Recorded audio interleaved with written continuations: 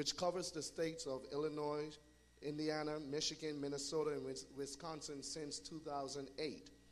The Paul Ministry seeks social justice and liberty of conscience for all people. Our presenter is a well-known speaker around our nation, this world. He's grateful to be married to his wife, Donna Reed. And they have two beautiful, beautiful children, Megan and Michael. As a church elder, Psalm chapter 27, which begins with, "The Lord is my light, my salvation. Whom shall I fear? The Lord is the strength of my life. Of whom shall I be afraid?" Let's bow our heads for a word of prayer. Father, Lord, as we are in your presence, we pray now that you'll bless this presentation, Lord. We pray, Lord, that you'll give us wisdom and understanding. We pray, oh God, that we continue to use our voices, oh God, to help those who cannot speak, who cannot do things for themselves, oh God, that we can speak up for them and help them every step of the way. So bless our presenter in Jesus' name, amen. Come on and put your hands together for Edward Woods.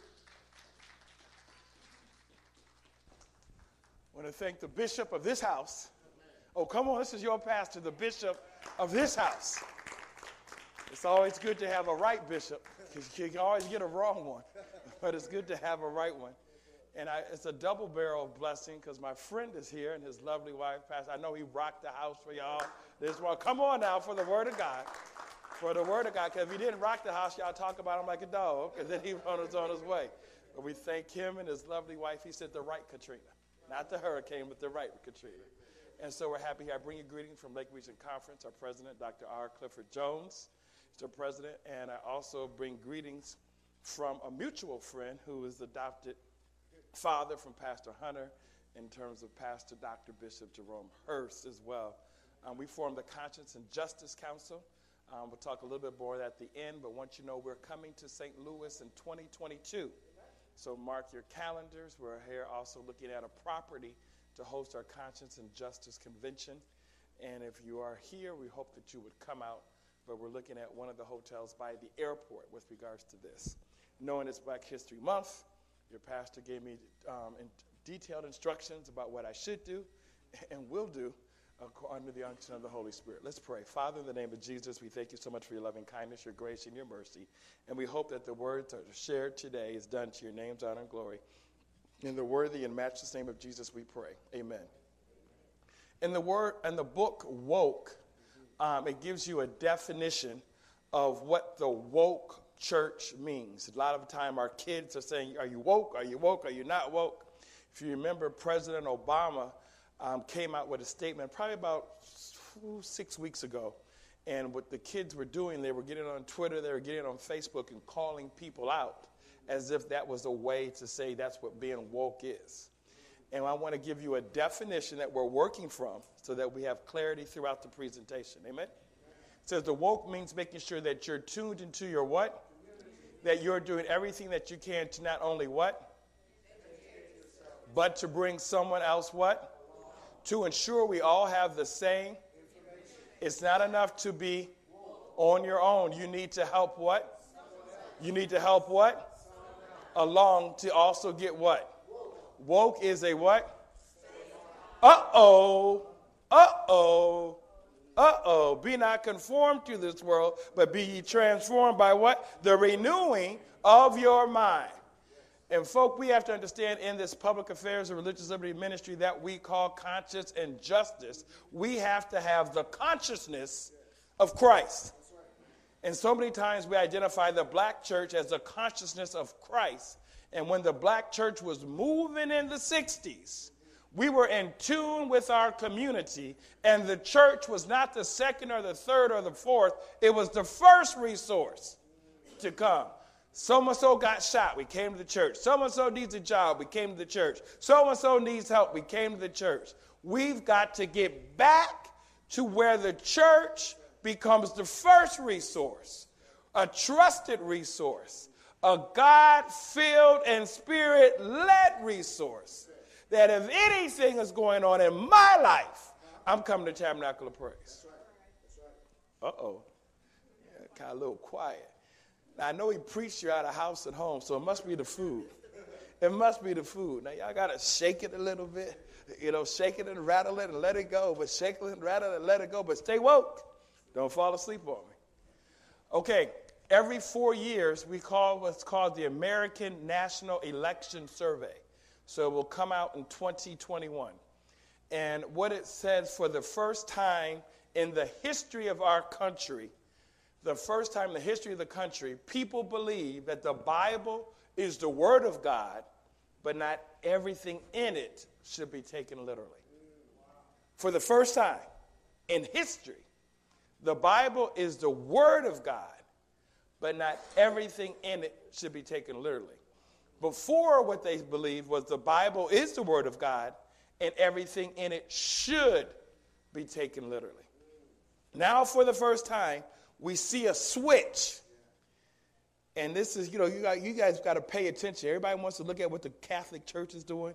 Y'all need to pay attention to what's happening in the world.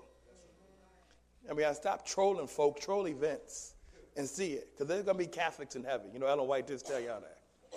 I know some of y'all just hate Catholics. I don't understand why.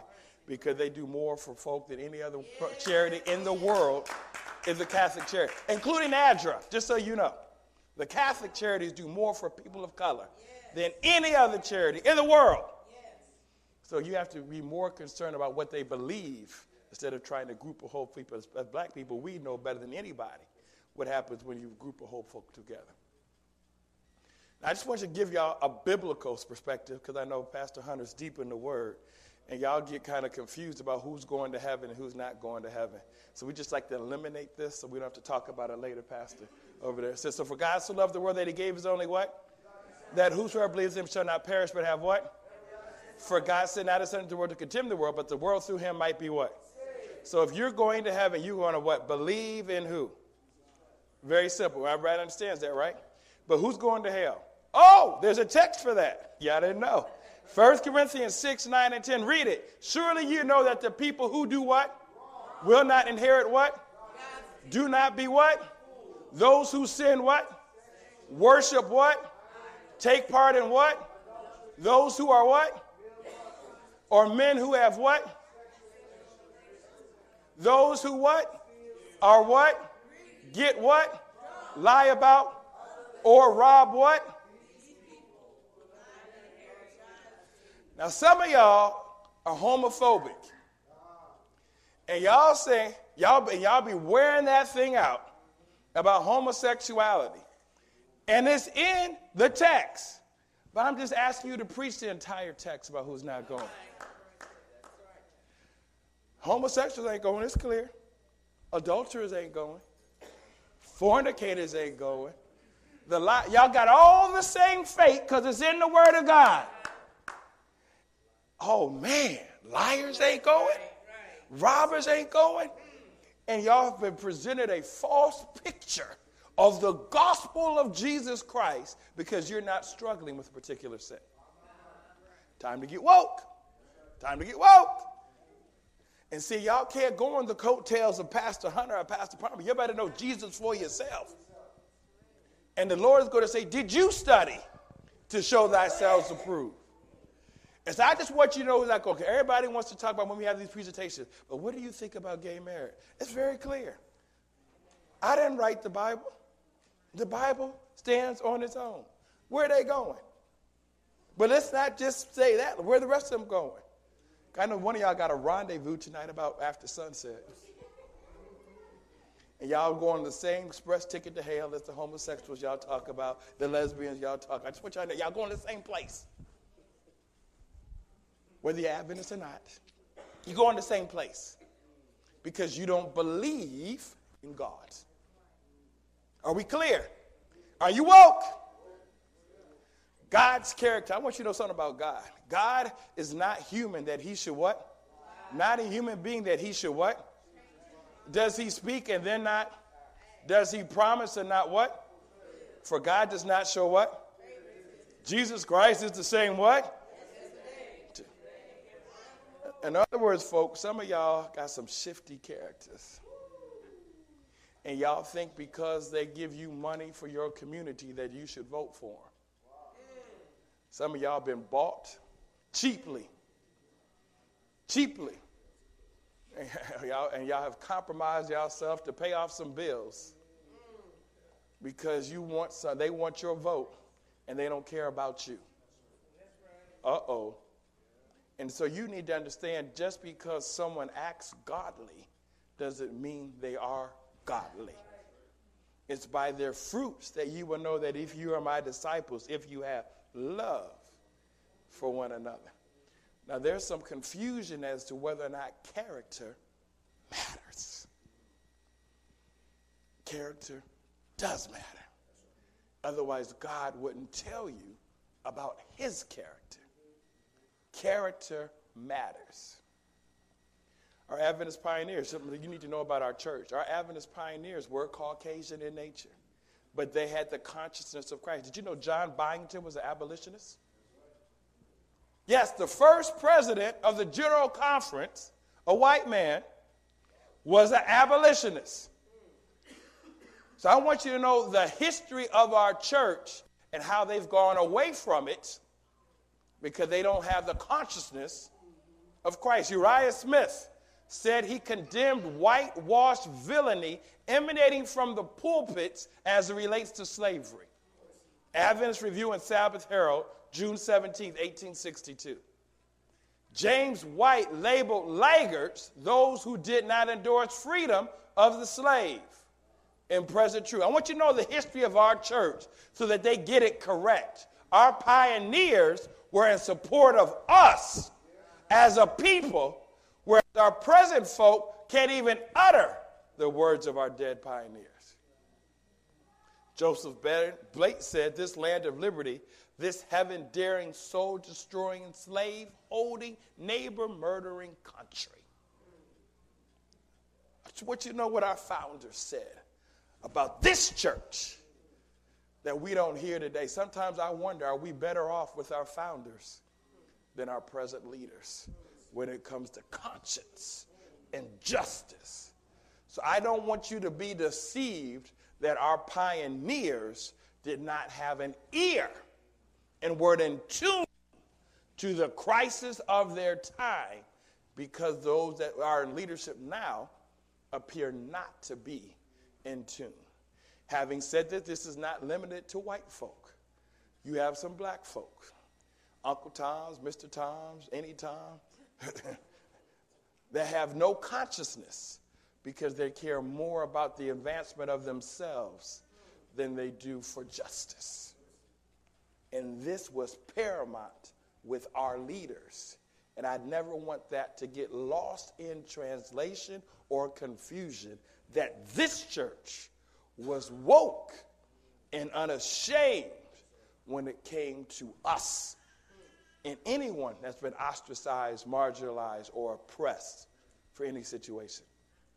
Our Ellen White says, "Are we not under even greater obligation to labor for the black community than for others? Who is it that held these people in servitude? Who kept them in ignorance and pursued a course to debase and brutalize them? Is there not much to do them from the white people?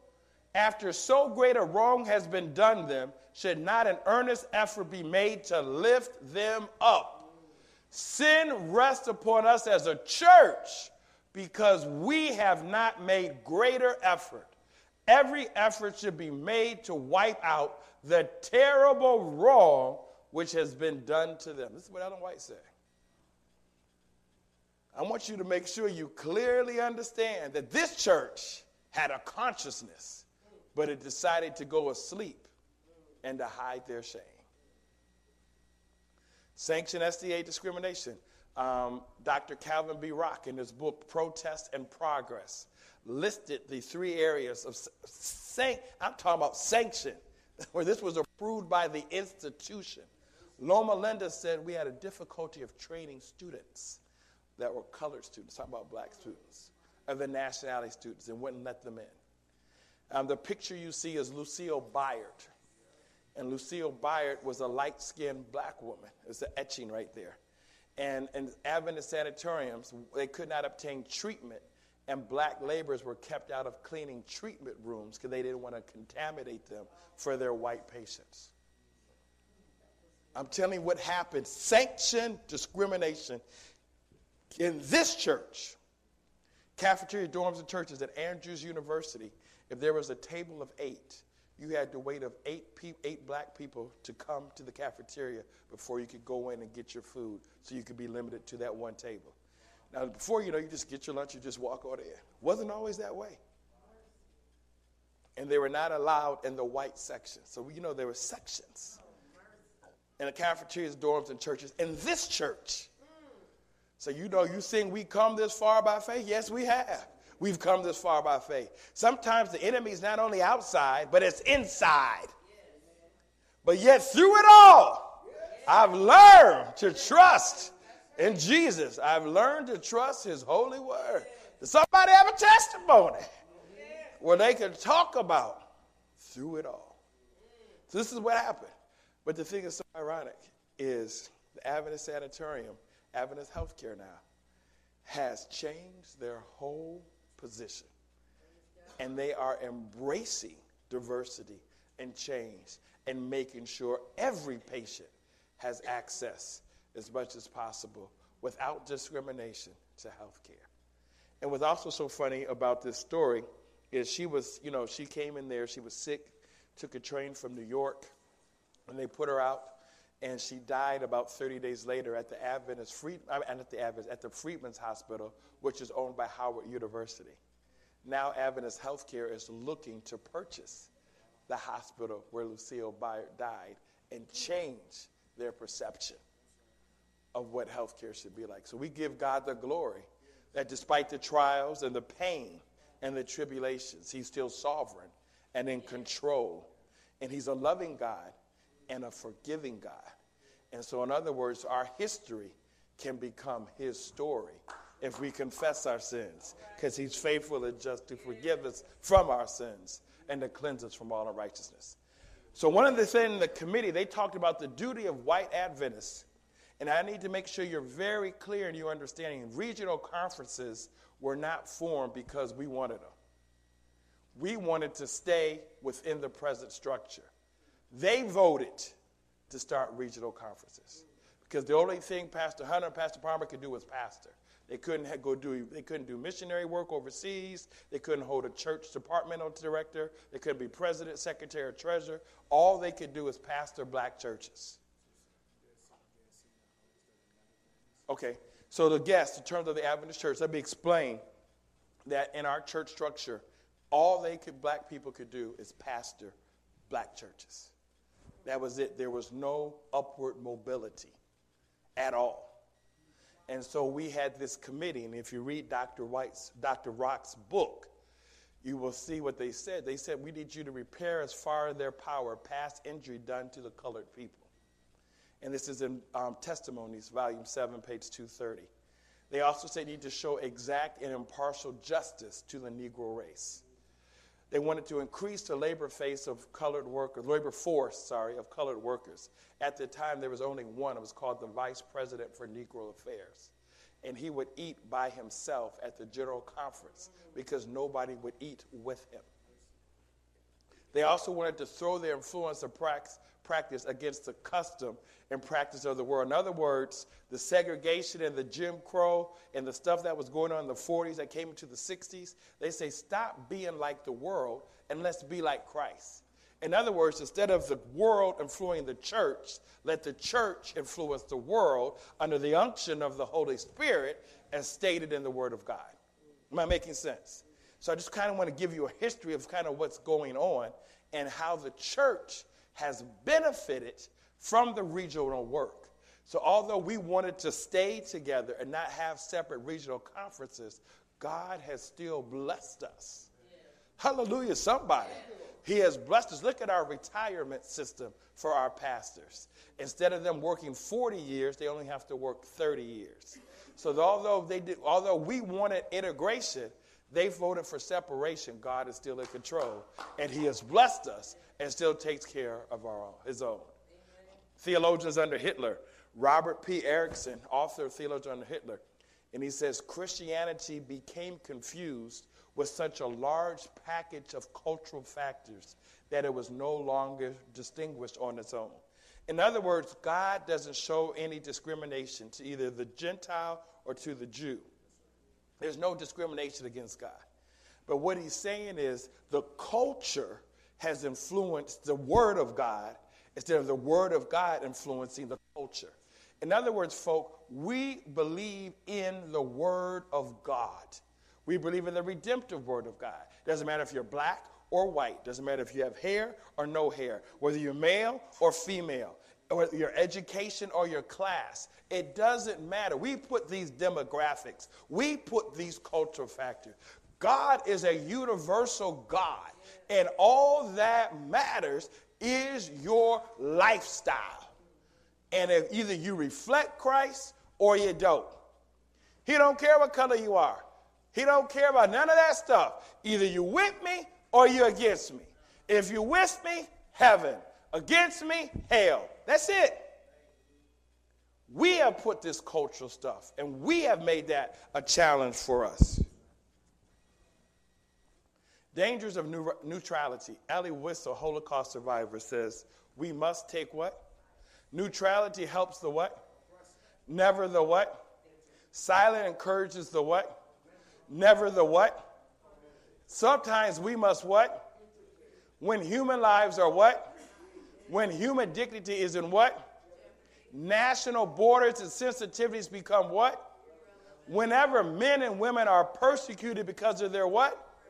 Religion or what? That place must at that moment become what? Uh-oh. Uh-oh. That means I got to care about those immigrants at the border? Uh-oh. I got to care about these Muslims who are being falsely accused as being radical Islam? Uh-oh. Well, what about David Koresh in 1993 in Waco?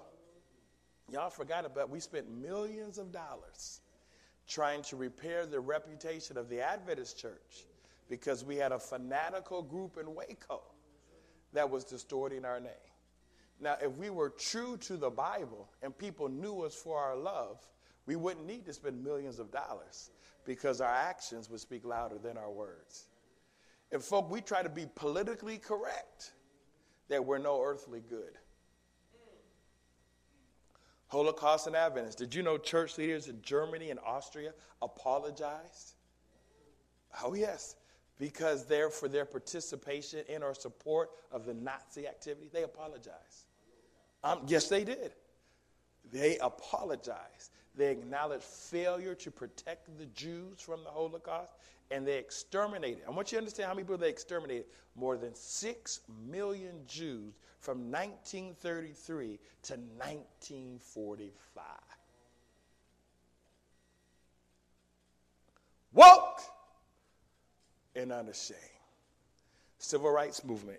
Dr. Samuel London, in his book Seventh-day Adventists and the Civil Rights Movement, gave 5 reasons why the Adventist Church as an institution was not involved. Yes, we had people, E.E. Cleveland and others, Elder Cleveland and others that were involved, Elder Earl Moore who was involved. You had a lot of different activists, but the church as an institution was inactive. The first reason was called pragmatic and church interest. This is the process of decision-making when one seeks to advance his or her own cause. In other words, it was saying it was not in our best interest. Now, I get so tired when people say that social justice is not in our best interest. Social justice is the gospel. Okay, God cares about people. And if you don't believe God cares about people, open your Bible and read it. Every book in the Bible has something to say about God's justice. Conservatism, this is an ideological point of view that says, let's not rock the boat.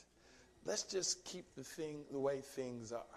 You know, let's just keep it the status quo. You know, trouble comes and goes, but let's just not rock the boat.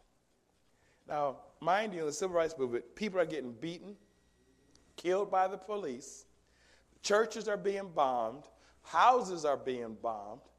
People are acting in a nonviolent way, and we're just going to keep the status quo. I just want you to understand. Remember Jimmy Lee Jackson? Jimmy Lee Jackson was the guy that got killed in Marion. He was an activist on a voting rights. Remember that? Remember right? And Dr. King did this speech on March 25, 1965, called Our God is Marching On. And he said, how long? How long? You don't remember that? We're going to deal with second. How long are we going to deal with Jim Crow? How long? That's what he talked about. And y'all want to talk about keep the status quo and folk are dying. 4 little girls are dying in the Birmingham church. And you bomb a church? How long? Christian fundamentalism, this is faith. And you know what? Just believe in God and everything will be all right. Now you're going to tell folk to believe in God and keep on moving. And they're hungry. They can't eat. They're getting shot. Well, just keep on God. Now, folk, that's not a true testimony of faith and its relevancy in modern society. Evangelism, you know what? The primary goal is baptism. We don't care what your condition is. We just want to baptize you. In other words, we care about numbers but don't care about people. We care about quantity but not quality. And then this last one is like, well, if you just pull yourself up by your own bootstraps. Now, ain't no way in the world anybody in their mamas came out of the mama's womb and didn't pull themselves up by. Somebody didn't teach you how to use the bathroom. Y'all talking about I'm a self-made man, I'm a self-made woman. That is just crazy. Who taught you how to read? Who taught you how to do the work at your job? You have to understand every good gift and every perfect gift comes from the Father. In other words, I can do all things through Christ. Which just to be this me find me attitude is what I got Nebuchadnezzar set out in that desert, in that wilderness. Remember? He was an animal. Y'all started that for 7 years. You remember that? Because he had pride in his heart. And guess what? He thought he was a self-made person. He thought he did everything for himself. This individualism is for the birds. You can't do anything without God. And these are the 5 reasons why the church didn't get active in the civil rights movement. But this is what Gandhi says. I like your Christ. But I don't like your Christians because they are so unlike your what? Uh-oh. Uh-oh. Do y'all resonate with that? I like your Christ, but I don't like your Christians because they are so unlike your Christ. Dr. King said the greatest tragedy of this period of social transition is not the strident clamor of the bad people, but the appalling silence of church folk. Because I've never met church folk who said they aren't good people. I just never met them. Maybe y'all have. Are we talking about evangelicals? Y'all thought I was going to leave that out? No. Evangelical has value only if it names our commitment to seek and to demonstrate the heart and mind of God and who? Who is the what? To be evangelical is to respond to God's, to respond to God's call to deeper faith and humility. It also leads us to repudiate and resist all forms of what? And what? And all other attitudes and action, overt and implied, that subvert the dignity of people who are made in the image of God. The evangel holds our evangelicalism to account and not vice versa. So I want you to understand, y'all get caught up in this whole evangelical stuff. I bet this is telling you what it means as it relates to evangelical. Because you know we are evangelicals. You do know that, right? But the problem is the way evangelicalism is being portrayed. Evangelical right. The critique of the right is that Christian America is at war with any and all liberalism. Evangelical or otherwise, it is in serious danger of losing conservative virtues and spiritual practices. Now, what they will do is they will point, if you remember we talked about earlier in the American National Election Survey, they will point to, well, they believe that the Bible is the Word of God, but they don't believe that everything in it should be taken literally. And they're pointing to the increasing amount of secularism in today's world. And, folks, you have to understand the consciousness of individuals is not the responsibility of the church body. It's Christ's responsibility. In other words, when folk reject the Holy Spirit, it's not the church's fault. It's the individual's fault. You understand what I'm saying? The church responsibility is to show the love of Christ in a dying world, not to force their will on individuals. Uh-oh. But what about the sinners? Well, you're going to have some people that are going to reject the Holy Spirit. That's why it's called the unpardonable sin. You can't stop people from rejecting the Holy Spirit. I know that was like really? Yeah, you can't do it. It's the Holy Spirit's job to convict, not yours, not mine. And so many of y'all want to be the Holy Spirit, and you get frustrated trying to be God because you can't be God. Evangelical left, the British pressure of the evangelical left, that the good news of Jesus Christ has been taken hostage by a highly charged toxic subculture, or the evangelical right that in the name of God expresses steely resolve to have his own way in the public square. State of the Union, you guys listened to that this week? It talked about how he has placed more than 180 conservative judges that are going to vote the way they want them to vote. And this is the problem the evangelical left is. It's like, if we don't agree with what you say, then you're going to force your will anyway in the public square. So you see where the fight is. One is fighting secularism. One is fighting choice. So you see both of those. Muslim hatred. Franklin Graham, his father was the late Billy Graham. One of the problems that we have in the West is that our governments, especially in Washington, have been infiltrated by Muslims who are advising the White House, who I think are part of the problem. And we see this also in Western Europe. Now, folk, the evangelicals, especially evangelicals that are supporting Trump, do not like any religion that doesn't believe in Christ. So they have a problem with Muslims. They have a problem with Hindus. They have a problem with atheists. They have a problem with those who are just disinterested. And so they have a problem with them, and they speak out against them. And so you have to understand what is happening here, because we're to love everyone regardless of where they are on the religious spectrum. You know, we would want them to believe in Christ. I understand that. But we're to love them anyway. Pastor Graham, this is what Pastor Billy Graham says, Franklin Graham's dad. He said it would disturb me if there was a wedding between the religious fundamentalists and the political right. The hard right has no interest in religion except to manipulate it. The Bible is the unadulterated word of God. 2 Timothy 3:16-17 is very clear. All scripture is given by inspiration of God. It's right there. Everything. You can't manipulate God's word. Religious impact. You know, in the election, 80% of white evangelicals and 60% of Catholics voted for Trump. They support Trump for a staunch stance against abortion and Muslim ban.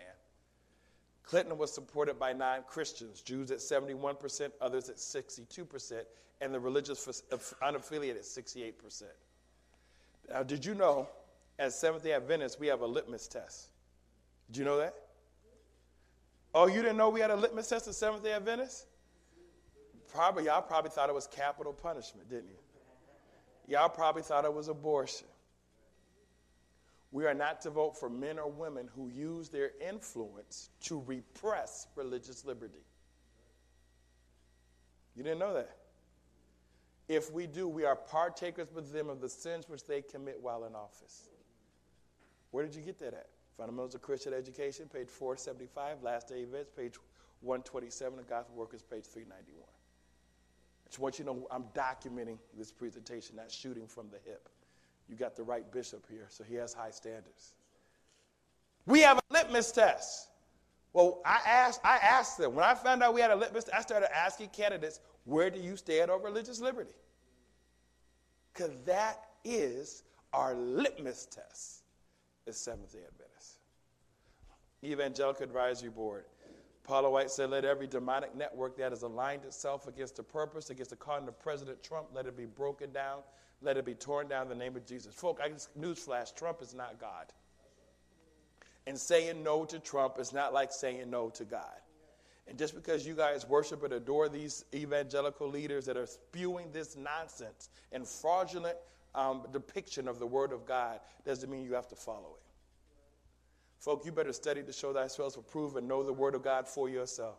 And I know y'all bought them $30 handkerchiefs because y'all wanted to touch the hem of his garment so that y'all could be whole. I'm just telling you, it's a hoax, kid. Don't do it. Now, you don't raise your hand. Sometimes I say, Pastor Hunter, raise your hand if you bought a handkerchief. Don't raise them. Don't raise them. Don't tell anybody. Don't raise it. No, don't raise it. But, folks, you got to be careful who you follow. Just because someone is a pastor and a tremendous evangelist doesn't mean they're saved. Once saved is not always saved. Paul says, I die daily. In other words, sanctification is a process of a lifetime. Hello, somebody. It's a process of a lifetime. And just because you had a good day today doesn't mean you're not going to go backwards tomorrow. Evangelicals for Trump are focused on abortion and marriage. Their median age of white evangelicals, or white Christian overall, is 55, according to the Public Religion Research Institute. More than 25% of the U.S. electorate is evangelical. They need this vote. I want you to understand why you heard what you heard in the State of the Union. That State of the Union, he was catering to his base because he was trying to ensure this vote, because the real fight is with the independents. And it dropped from, this is why they're concerned, they dropped from 23% in 2006 to 15% in 2018, evangelicals in the country.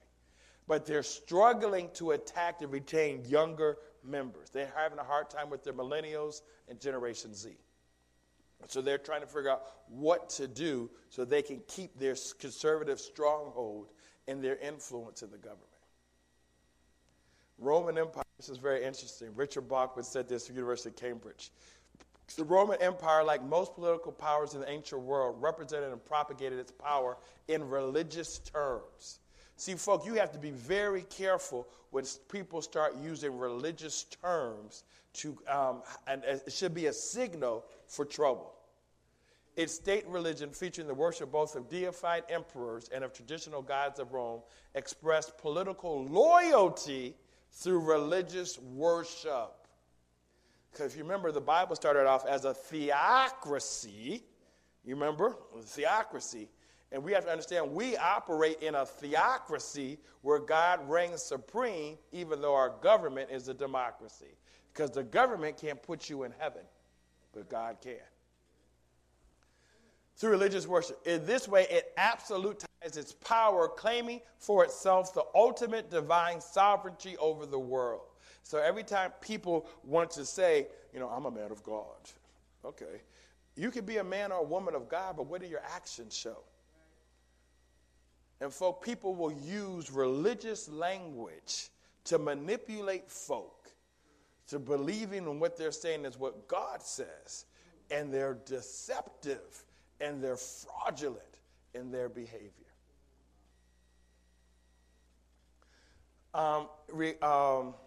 Jim Wallace, the editor of Sojourners, wrote a book, Christ in Crisis, Reclaiming Jesus. And these are the things that he says we have to do as we prepare to close. We believe each human being is made in what? We believe we are what? In Christ, there is no oppression based on what? That's it. I make sure we're very clear. We're not talking about orientation in terms of how people identify in terms of nationalities. I want people to get confused. We believe how we treat the hungry, the thirsty, the naked, the stranger, the sick, and prisoner is how we treat who?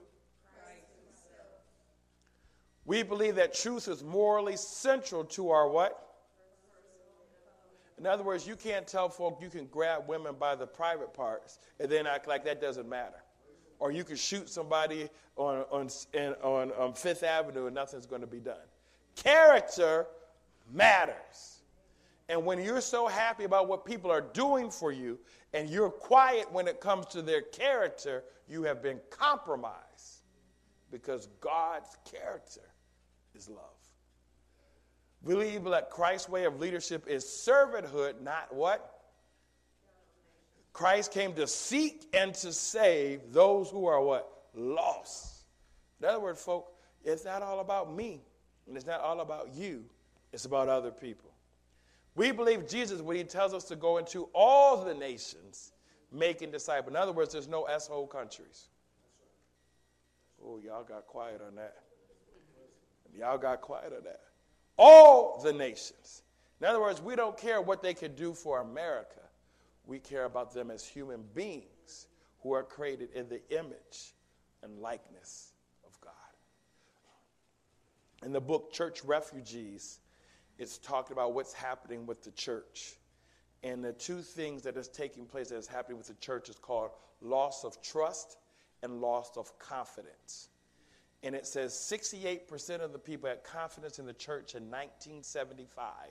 And according to the latest Gallup poll that was taken last year, that number has dropped to 36%.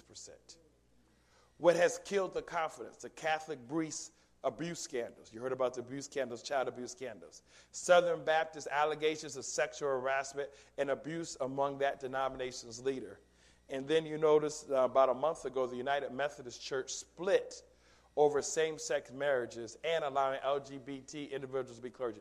This loss of trust, these three factors have contributed to a loss of trust. Now, having said that, these are factors that are in the newspaper that have gotten widespread abuse, but it also happens in our church. We're quiet. If a kid is being abused, you report that immediately. This is not a safe haven for child abuse. This sexual harassment and abuse among denominational leaders, these extramarital affairs, the fornication, adultery, it's in the Adventist church too. Now, the same-sex marriage goes against our doctrine, as well as allowing LGBT individuals to be clergy members, but we've allowed them to be officers in the church. And that's a problem. Loss of relevancy. Rather, people are more likely to see the church as a kind of niche political institution because of the Evangelical Advisory Board that's ultimately not concerned with their day-to-day existence. They view the church as inwardly focused and consumed by the politics of its own survival. In other words, we don't care about the community anymore.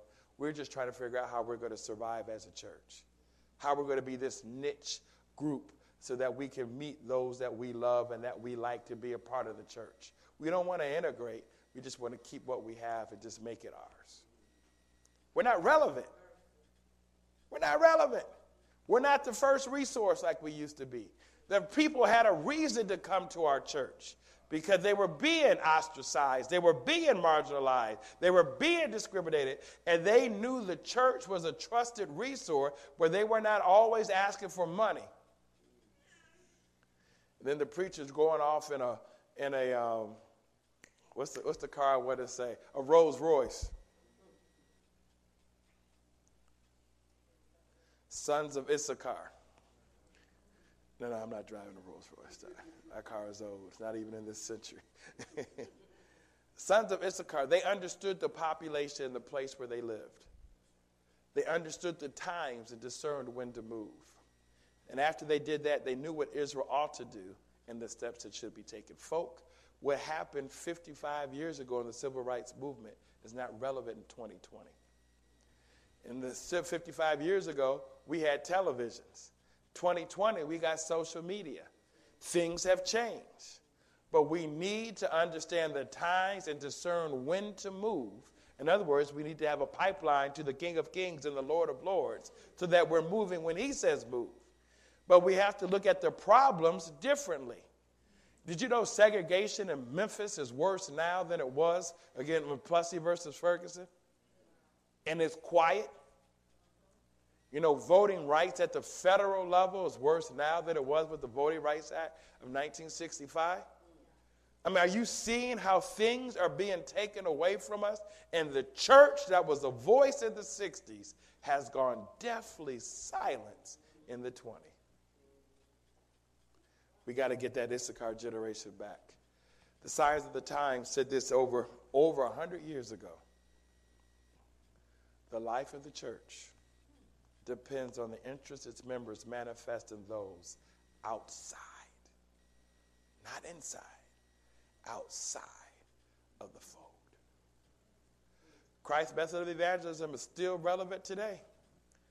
Christ's method alone will give true success in reaching the people. The Savior did what? As one who desired good. He showed his what? He ministered to them their needs and won their confidence. Then he bade them to what?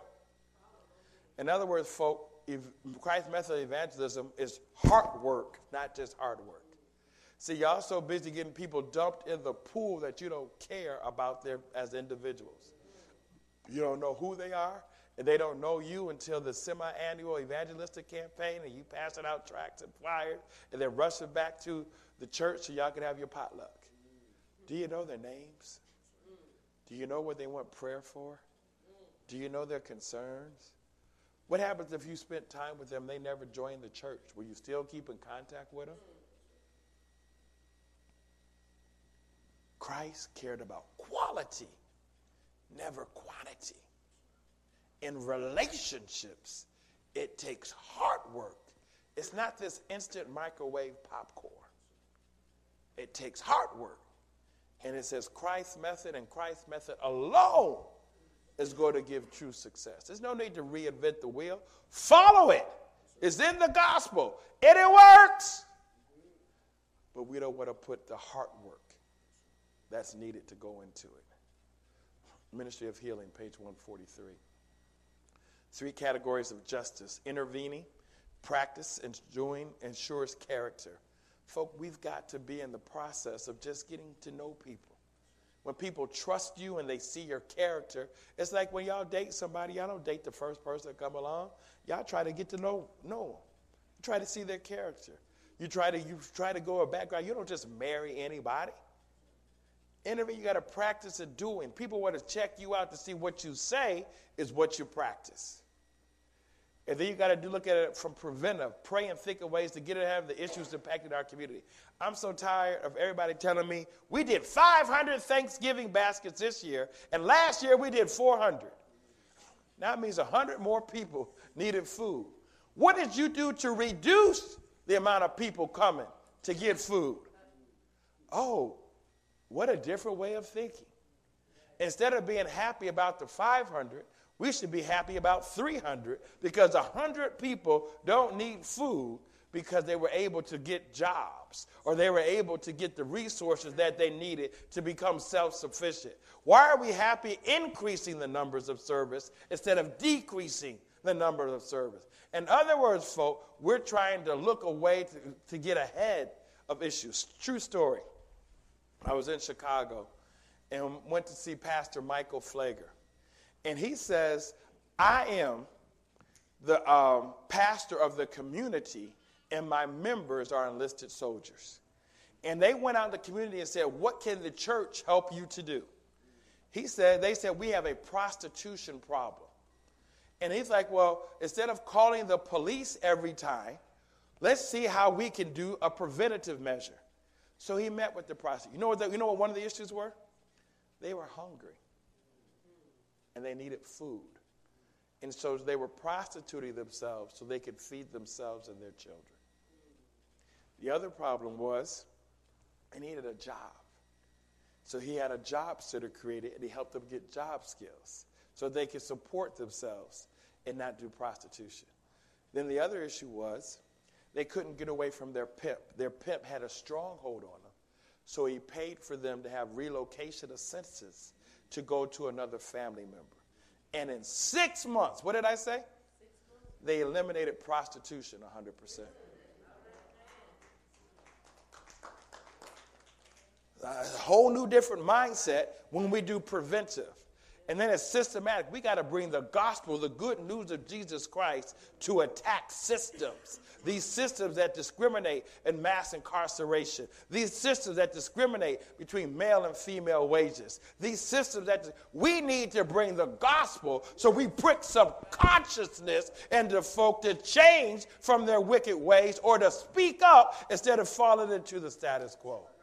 The gospel is the good news of Jesus Christ. The gospel doesn't spoil like milk. The gospel is the same yesterday and forevermore. The gospel is the resurrection and the life. The gospel is salvation and deliverance. The gospel is the good news of a Savior who's coming back to take us home.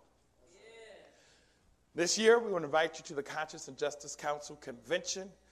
Your secretary, my good friend, Pastor Christian Josiah, is our secretary for the Conscience and Justice Council. Your president's a good friend, We're Oakwood classmates at Oakwood, Elder Roger Bernard. But everyone counts, everyone matters. Pastor Michael Flager is coming, the one I told you about. Dr. Carlton B. Bird did a evangelistic effort not too long ago here at St. Louis. He's going to speak Sabbath. Dr. Barbara Williams Skinner, who's in charge of the Skinner Leadership Institute. They do the Get Out the Vote rallies and get churches involved. She'll be a keynote speaker. Larry Johnson, Brotherhoods Against Drugs. Magic Johnson's brother is doing the opening keynote on Thursday. Folk, we knew drugs were bad. This opioid addiction was bad, but as soon as it got in the other community, all of a sudden it became a problem. He's going to talk about that. Dr. Andrea Trustee King is going to speak, powerful speaker. She has a human trafficking ministry that she does through her church that she's involved in.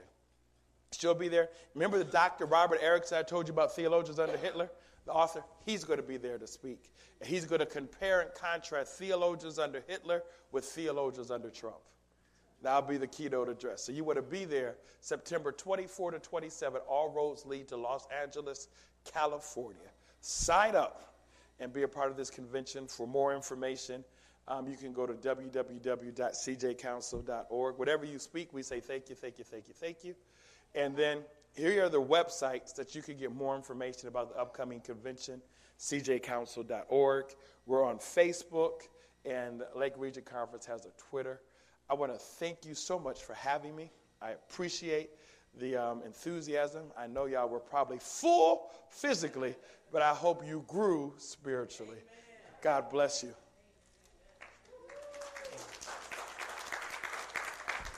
If there's any questions, I can take them at this time, but I hope it was clear and there was no ambiguity about conscience and justice. Let's make sure we stay woke and unashamed. Yes, ma'am. No, there was something that Andrews had put out about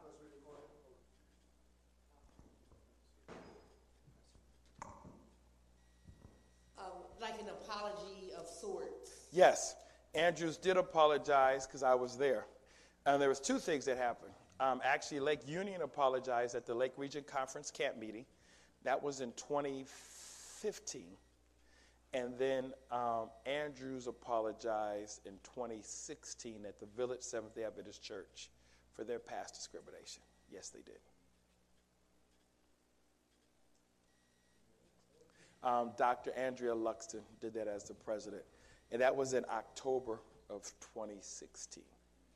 What, like you stated, the founders had such a high regard for African Americans, people of color. Where did it go wrong? I think instead of us influencing the world, we allow culture to influence us. And that's the greatest tragedy, is when culture dominates the Word of God instead of the Word of God dominating culture. So it's unfortunate. Yes, ma'am. With the conference coming is it this year? Yes. Okay. What do you hope to achieve? Is it just awareness, or are you launching a chapter or something here? What we're doing, Everyone Counts, Everyone Matters, is we're trying to reinvigorate the public affairs of religious liberty ministry. So many times when you hear about religious liberty, you hear about Where's My Sabbath Accommodation Letter, the Liberty Magazine campaign, and maybe trolling legislation. But we don't hear about the public affairs aspect.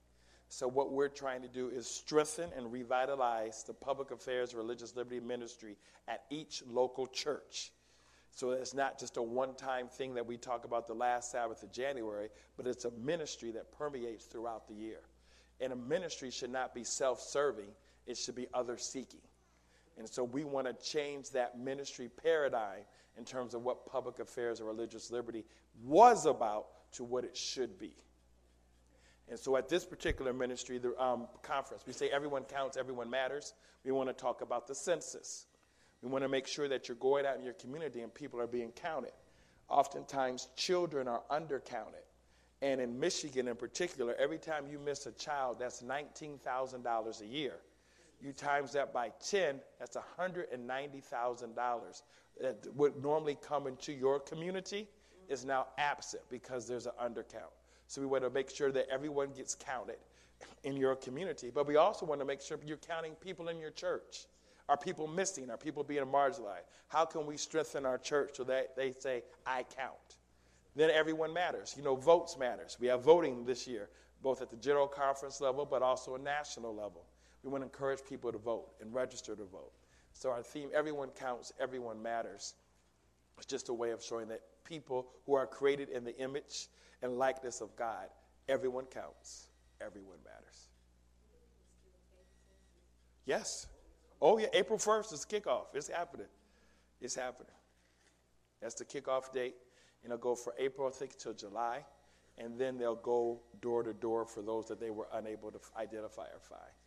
Then it wraps itself up. So you want to make sure around your area here of Tabernacle of Praise that people are counted because it makes a difference. With that, we're going to need volunteers to help in this community. So I'm going to be giving you some information. If you would like to volunteer to make sure we take the census, just volunteer, okay? I'll give you that information. Well, thank you so much for having me. God bless you, and may his face shine upon you. All right, put your hands together for our presenter. Those who are watching online, we thank you for joining us. Let's stay woke, right? Stay woke. Amen, amen. Let's pray. Father, we say thank you for what we have heard today. I pray, oh God, that we live the gospel. Pray, Lord, that we be a relevant church, oh God, that we stay woke. We pray, oh God, that you'll help us, oh God, to just be your hands, your feet, and just continue, oh God, to help those who are in need, Lord. And I just pray, oh God, that you will just bless our two presenters, Lord, as they leave. Lord, we pray that you'll take them home safely. And God, we just pray that you'll bless us throughout this day and also through this week. In Jesus' name, amen. Amen. God bless you. Thank you all of our guests that stayed behind. We appreciate you staying behind as well. Please come on back on next Saturday. We have Chaplain Corey Douglas from Oakwood University. He will be speaking right here. And we're going to be the relevant church. As you know, we launch our I Serve Compassion Day. It's going to be our outreach event. And so just come ready, dressed to serve. Amen. Take care. God bless you. All right. Continue to have a wonderful day. Don't forget, volleyball this evening. Northside Gymnasium, right? Get your clothes. Get ready. Get ready. I'm going to take this off. I'm getting ready. I'm going to jump. I'm going to hit that ball over the net. We're going to have some fun. Amen. All right. Take care, family. Love you.